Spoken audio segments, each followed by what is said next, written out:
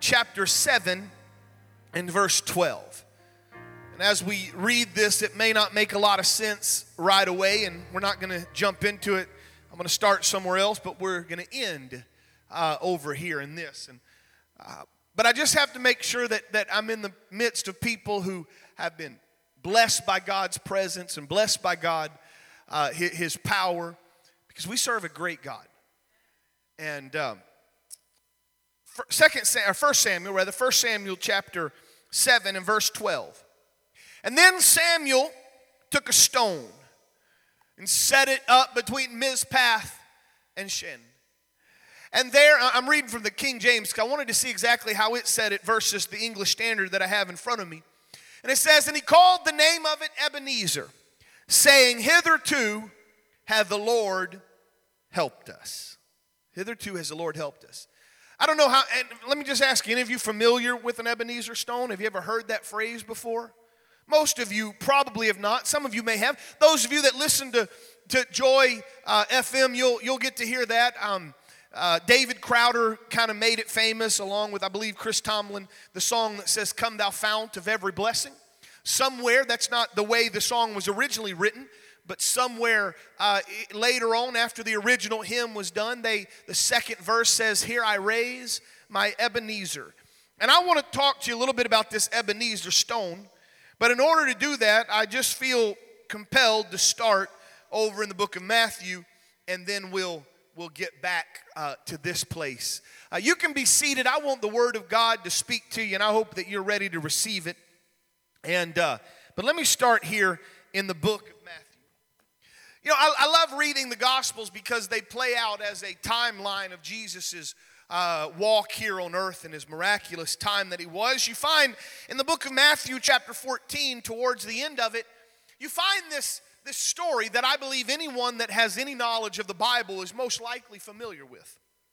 That he goes ashore and a great crowd follows him, and he has compassion on this crowd. He's healing their sick. He's doing what he's here to do. He's reaching them. But they were out in the middle of nowhere. In fact, the Bible says it was a desolate place, and the day was getting towards the end, and the disciples came to Jesus. And they said, Jesus, why don't you let them go? I mean, as long as you're here, they're going to stay here. As long as you're healing them, you know, they're not going to leave. But you know what? We're hungry. They're hungry. There's nothing to eat. There's no restaurants around here. There's no place to go. Why don't you send them home and let them go away and buy some food for themselves? Lest you think the disciples were trying to be nice to those crowds, it really was personal. They were hungry and they were tired, and they don't always get Jesus' works right away, and so they were kind of done. But Jesus said, no, they don't have to go away. You can give them something to eat. And if you read various accounts of this in the Gospels, you'll find that, I believe it was Andrew that went and found the little boy that had some fish and 2 fish and 5 loaves. And there he is. They have this one lunch. These were not, 5-pound, 10-pound catfish. These were little fish that was just enough for one little boy. His mom that morning probably packed his lunch and said, you know what, this is for you, and when you get hungry, you can eat it, and then when you're done, you can come home. And Jesus looks at that, he takes that, he says, bring it here to me. He gets everybody to sit down in that crowd. He gathers them down. He takes the fish, the 5 loaves, the 2 fish. He looks into heaven. He says a blessing. He breaks it. He gives it to the disciples, and they go and they distribute it out. And you have this cool kind of ending of that story. It says that when they were done, they ate everything and they were satisfied. And they took up 12 baskets full of the broken pieces left over. And those who ate were about 5,000 men, beside the women and children. That's why we typically say he fed the 10,000. Figure there had to be about that many women and children as well. Now that would have been a miracle all by itself. To be able to sit there and watch Jesus take a little lunch and feed 10,000 people, and it's amazing. But then you get to chapter 15. Now, the book of Matthew is written chronologically. I don't think a ton of time has transpired between the ending of Matthew chapter 14 and Matthew chapter 15. Matthew chapter 15 records in verse 32, Jesus called his disciples to him and said, I have compassion on the crowd because they've been with me now 3 days and have nothing to eat, and I'm unwilling to send them away hungry, lest they faint on the way. And the disciples said to him, where are we going to get enough bread in this desolate place to feed such great a crowd? Now, can I just help you out, or you help me out maybe? If, I don't know, and again, there's smarter people here that perhaps have studied this out. You can ask them, but I don't know, maybe a week or two has transpired. Now, I have a bad memory. My brain doesn't always work the way it should, and I forget things, but I'm kind of thinking that it wouldn't be very hard to forget a time when Jesus, in the middle of nowhere, took 5 loaves and 2 fishes, broke the bread, and fed 10,000 people, and they had 12 baskets full remaining. I'm guessing that's not something that easily leaves your consciousness, right? Now here we are, just a few days later, maybe a week or so, I don't know. But here they are, they're in the same place, and Jesus says, you know what, they've been with me 3 days, I'm sure they're hungry, let's feed them. And what do the disciples say? We don't have anything. It's desolate. We're out in the middle of nowhere, the stores are closed, the restaurants are closed. And you would think that the disciples would go, well, you know what, a couple weeks ago you did this, can you do it again? The disciples even said, we have 7 loaves and a few fish. And it still didn't register with them. Until finally Jesus says, give it to me. Jesus takes that. This is a separate story. It's not the same. It's a separate story. And Jesus takes that. He directs the crowd to sit down. And he takes the 7 loaves and the fish, he gives thanks, he breaks them, he gives them to the disciples gave them to the crowds. They ate and they were satisfied, and they took up 7 baskets of broken pieces left over. And those were there were about 4,000 men, besides women and children. And then you turn one page, at least in my Bible, it's one page. You turn to Matthew chapter 16. 14, he feeds 5,000 men. 15, he feeds 4,000 men. Now we're in chapter 16, and the disciples, they've reached the other side, and they had forgotten to bring any bread. Now again, maybe a lot of days have passed. The way I read my Bible, at least here, doesn't tell me that a lot of days have passed. What happened to the 7 baskets of bread they took up when they fed the 4,000? I have no idea. But now they're on a boat. They had forgotten to bring bread, and they were discussing among themselves, we have no bread, we are hungry. Now Jesus takes that period right there, takes that time to talk to them and talk to them about the leaven of the Pharisees, and I'm going to digress from there now. But 3 chapters, and the disciples were hungry for bread. I'm just curious in our life if that ever becomes us. That God has done something miraculous in our life. And we celebrate the feeding of the 10,000 with 5 loaves and 2 fishes. And we enjoy it. We partake of it. There's even extra remaining when it's done. But just a few days later, we find ourselves needing the provision of God. And we somehow have this lapse of consciousness. And we go, God, how are you going to do it now?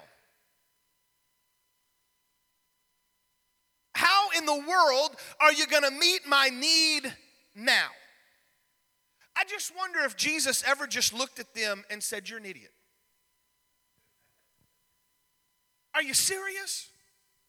Do you not remember what I did a week or so ago? Do you not remember how I fed them? And still you can't figure out that I can supply all of your needs according to my riches and glory. And so they're standing there, wringing their hands. What do we do? And I just have this feeling that ever so often in our own lives, mine included, we get to the place where we say, God, what you going to do? How in the world are you going to accomplish this? And I wonder if Jesus kind of taps us on the back of the head and says, do you remember what I did last week? Do you remember how I helped you last year? Do you remember when you were a teenager and you prayed and I answered your prayer? I haven't changed. I'm not going to leave you hanging. I haven't brought you this far to throw you away. If I could do it then, I could do it now. Sometimes you need to just kind of shake yourself, look back in your past and say, the Lord has been with me through every walk of my life. Y'all getting there a little bit. even be so bold as to say this. Not only is the Lord with you when you're walking with Him, but God has kept you from some things that you got yourself into. And even though you had to fight some battles and you had to face some consequences, you can still say that the Lord was there when He didn't have to be there. Sometimes we need to look back and see what God has done. I'm convinced the reason we don't pray a lot now is because we haven't done enough reminiscing and remembering what God could do. Why do you go to those of you that have your grandparents and I, maybe it's just me and maybe I'm selfish and I'm horrible and I'm a horrible person, Sister Stacy, I don't know, but as long as my grandparents were alive, and they passed away this last year, so I was 37 years old. For 37 years. I knew if I went to my grandma and said, could I have some money? I'm not saying go and get a car payment from them. But sometimes I'd say, hey grandma, I'm going to the store. I'm going to get some ice cream. You want any? It wasn't because I wanted to get her ice cream. It's because I knew she'd reach in that pocket and she'd say, would you get me some too? I'm smart that way. You know why I could ask her? Because she never failed me. I remembered all the other times she used to bless me.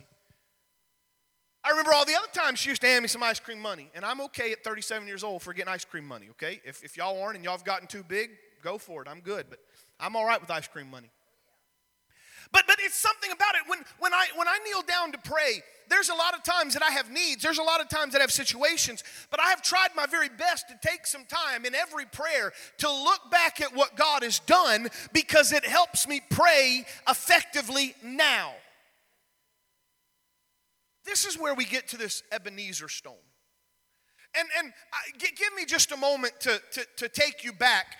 If you have your Bibles, and I'm not going to read it or quote from it, but if you have your Bibles, it'd be good for you to turn to the book of 1 Samuel chapter 3, if you want to just kind of quickly skim and follow it along.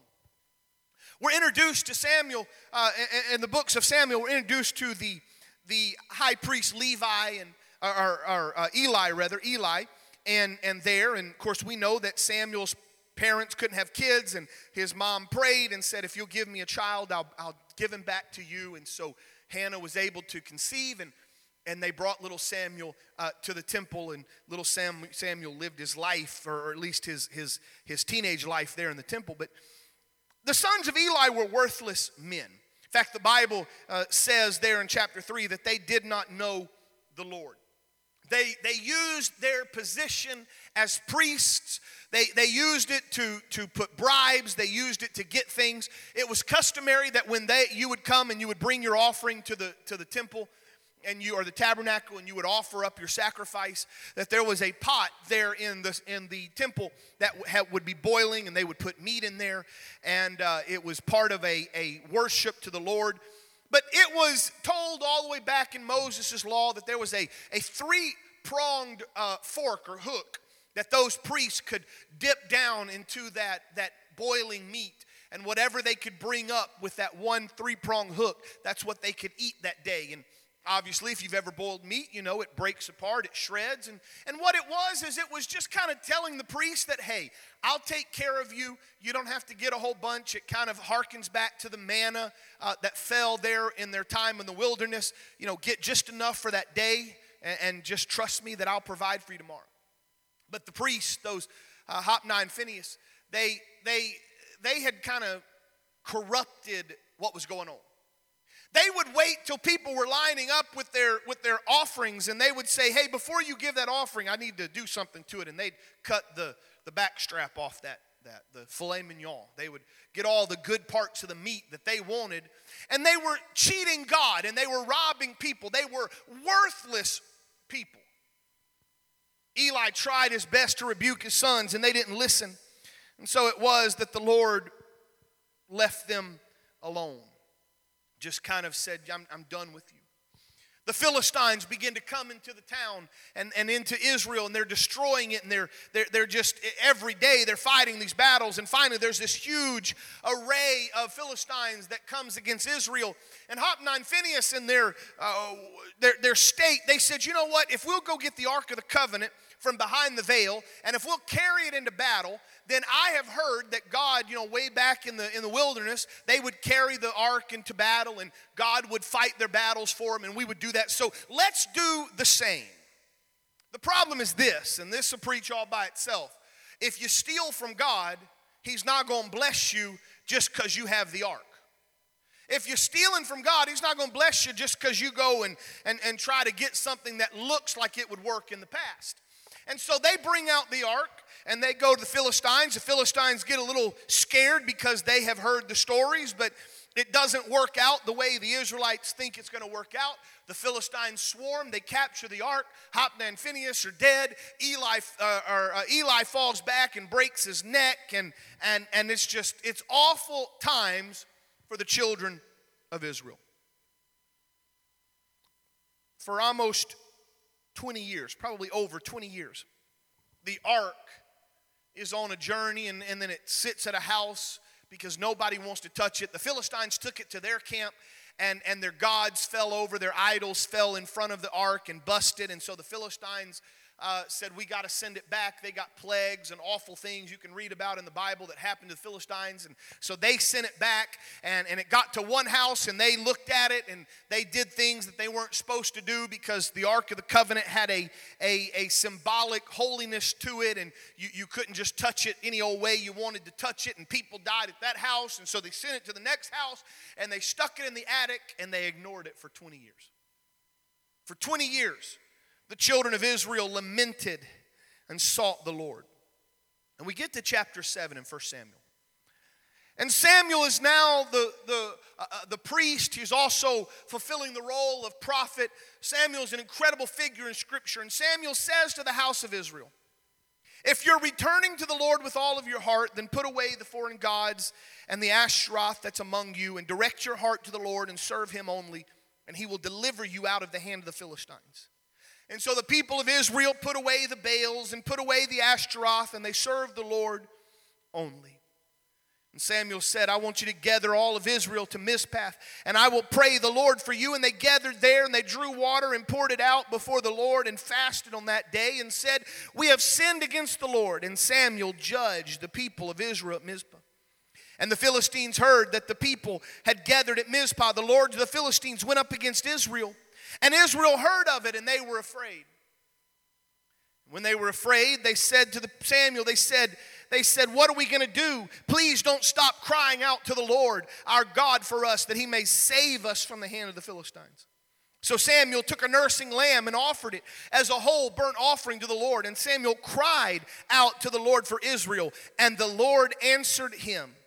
And as Samuel was offering up the burnt offerings, the Philistines drew near to attack the Israelites. But the Lord thundered with a mighty sound that day against the Philistines and threw them into confusion, and they were defeated before Israel. It was an incredible battle. In fact, as far as I can tell, this so soundly defeated the Philistines that although they would be a scourge to Saul, King Saul, and David had his run-in with the Philistines, never again after this did the Philistines ever come close to defeating the Israelites. It was an incredible victory. And so Samuel takes a stone there in between Mizpah and Shen, and he raises this stone, and he calls its name Ebenezer. And he says, for till now, the Lord has helped us. Now, let me play devil's advocate for just a moment. There were some that could have said, I don't understand, Samuel. The Lord hasn't always helped us. Why, let's go back 20-something years ago, and you'll find that there was another battle with the Philistines, and they stole our ark, and we were defeated, and we lived in fear for 20 years. And so how can you say, Samuel, that from here to now, the Lord has helped us? I wonder if that's been the thoughts of some of us today. You hear people preach that the Lord will be with you. You hear people preach that the Lord is the same yesterday, today, and forever. You hear sermons preached, but yet in the back of your mind, you have looked at certain circumstances in your life and you've not seen the hand of the Lord there, and so you've used that to say, well, God just isn't always here for me. But yet that stone remains. It's the only time that we see that stone in Scripture. There were other monuments that were erected. There were other things that people put up, but this is the only one there. It's the fact that it was the here till now, the Lord has helped us. I would like to tell you today that God is not bound to provide for you just because you're you. I know there's a lot of people that preach different things, and there's a lot of things that say if you'll do this, God's bound to bless you. If you'll say this prayer, God has to do this. And if you'll give this much money, God will do this. And if you'll turn around 3 times, God is bound to bless you. Let me just help you out first off. God is not bound to do anything for you. You didn't wake up this morning and have God behind, have God all tied up and He has to help you. That's not how it works. That's why Eli's sons, Hophni and Phinehas, thought they could twist God. They thought they could get God's attention by bringing out the ark. But I want to tell you, the trappings of church alone are not going to save you. The pomp and the circumstance of some wordy prayer is not what gets God's attention. Just because you've seen somebody else carry an ark and get a blessing doesn't mean you can go pick up an ark and carry it and God will bless you. It's usually something behind that ark, not the ark itself. I would tell you today that when Samuel looked at the Israelites, he told them to do 4 things. Those 4 things was a type of repentance. He says, let me help you out. If you will return to the Lord with all of your heart, if you will remove the foreign gods from among you, if you will direct your hearts to the Lord, and if you will serve Jehovah God alone, if you'll do that, then God will be with you. Now I understand there's a lot of things in the Old Testament that God has, that through the sacrifice of Jesus, read Hebrews, read Galatians. I understand there's a lot of things in the Old Testament that have passed on. We don't do those anymore because they have been done away with by the blood of Jesus Christ. But there is something that you find in Deuteronomy, and that is that in Deuteronomy God said, if you'll serve me, if you'll trust me, if you'll live for me, if you'll direct your attention to me, I will be with you. And if you don't, I won't be with you.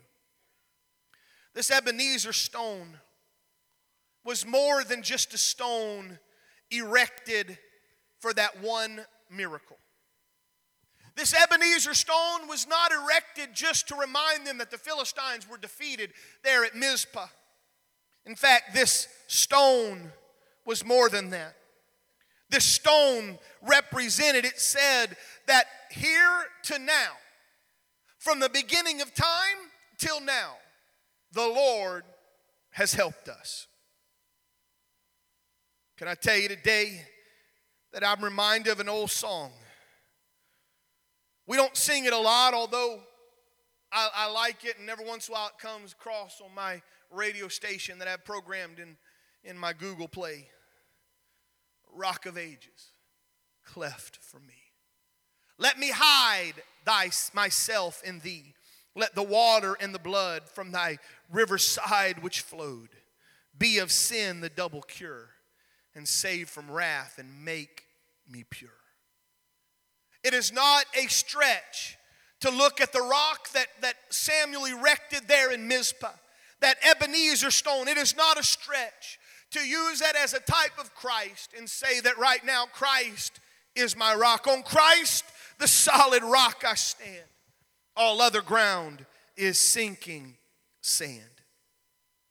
You can look through the Word of God. There's not a chance I have time today to go through it all, but you can look at the Word of God and find all of the references to Jesus, our rock. You could find all of the times that he has been your stone of help. And when you have faced the opposition of Satan, and when you have faced the naysayers that would tell you it's never going to happen, you'll find that in that God has fought with you, and God has fought beside you, and God has fought before you, and he has helped you. There has been a lot of battles. There's been a lot of enemies. There's been a lot of things in you, but somebody needs to look back and say, as long as I have walked with the Lord, and as long as I have tried to put my faith in God, I can look back and say he's never left me nor forsaken me. He is my Ebenezer stone. Here to now, he's helped me. Even when I've messed up, he's been there. Some of you ought to have died through all the stuff you've done in your past. Some of you ought to have been 6 feet under right now and not have a chance of repentance and not have a chance of God's mercy. But the Bible tells me that the Lord is not slack concerning his promises, but is not willing that any should perish, but that all should come to repentance. Sometimes even in the midst of your own sin, he has helped you. He didn't approve of it, but he helped you out of it. He was a rock. He was a rock. Now I could preach and get on it, and we could start talking about and just look back in the past, and we could celebrate all the victories that God has done. But I would like to tell you that that stone is not merely representative of the past victories that God has done in your life. In fact, I would go so far as to tell you that if you were only existing on your past victories, you're starving to death. That's why I get a little concerned when I talk to people and the only thing they can tell me about God's provision in their life is something that happened 20 years ago. I don't deny that power. I don't deny that miracle, and I'm thankful for it. But hey, I need a God that's working right now. Not a God of the good old days, not a God of that good old time religion, not a God of my yesteryears, not even a God of my father or my grandfather, but I need a God that's able to do something right now on February the 4th, 2018, in my struggles, in my provisions, in my time. Can I tell you, that stone that they erected not only reminded them of their past, but it needed to remind them of their present. Because the Bible says that when God thundered down, and I wish I could have been there. Somewhere God directed the sound system of heaven towards those Philistine army encampments. And whatever he pumped through that scared those Philistines so bad that they began to kill each other and run away so that the children of Israel could defeat them as they were retreating. He was not just the God of yesterday, but he was God of right now. But there's another thing that connects the Ebenezer stone. And that is, he is not only the God of yesterday. Not only is he the God of right now, but he's the God of your tomorrows. They didn't catch it right away. But the Bible says that Philistine was soundly defeated. And again, the Bible says, in fact, let me read it to you. So Samuel took a stone and he set it up between Mizpah and Shen and called his name Ebenezer. For he said, till now the Lord has helped us. So the Philistines were subdued and did not enter again into the territory of Israel. And the hand of the Lord was against the Philistines all the days of Samuel. And the cities that the Philistines had taken from Israel were restored to Israel from Ekron to Gath. And Israel delivered the territory from the hand of the Philistines. And there was peace also between Israel and the Amorites. He was the God of the tomorrows. Never again would you find the Philistines overtaking the Israelites in that manner again. Maybe it was that, and don't get me wrong, there were times the Philistines came against it. That's the whole David and Goliath story. But I just wonder, and I have no Bible for this whatsoever, but I wonder if even during those times somebody might pass by that Ebenezer stone and say, the Lord here defeated the Philistines soundly. Those Philistines are starting to rumble. They're starting to raise up a little bit. They're starting to push back. I'm going to take a walk by that stone that represented what God did in the past. And I need God to do it today. And I need God to do it tomorrow. I wonder what Ebenezer stones God has allowed you to erect in your life. Would you stand with me today? The worship that we give Him and the praise that we give Him is not just so that we can shout for the past victories, but those past victories ought to uphold you when the going gets tough right now. You ought to look back over your life. Now, some of you, you've told me your testimonies, and when we have our Thanksgiving services, we get to hear some of those testimonies. But I'm here to tell you right now, whatever you're going through, whatever battle you're facing, whatever enemy has walked its way into your life and risen its ugly head, one of the best things you can do is take a walk back to an Ebenezer stone that's been erected in your life and say, if God has helped me then, God can help me now.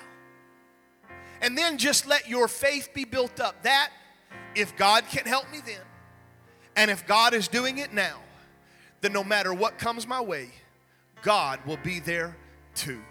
I wonder if we could close our eyes, and I'm going to open these altars. I wonder if you could just kind of, as you get out of your seats in the physical, I wonder if you could walk to this front, around this front, and let it be a symbolic a journey of you walking to some past Ebenezer stones that God has erected in your life.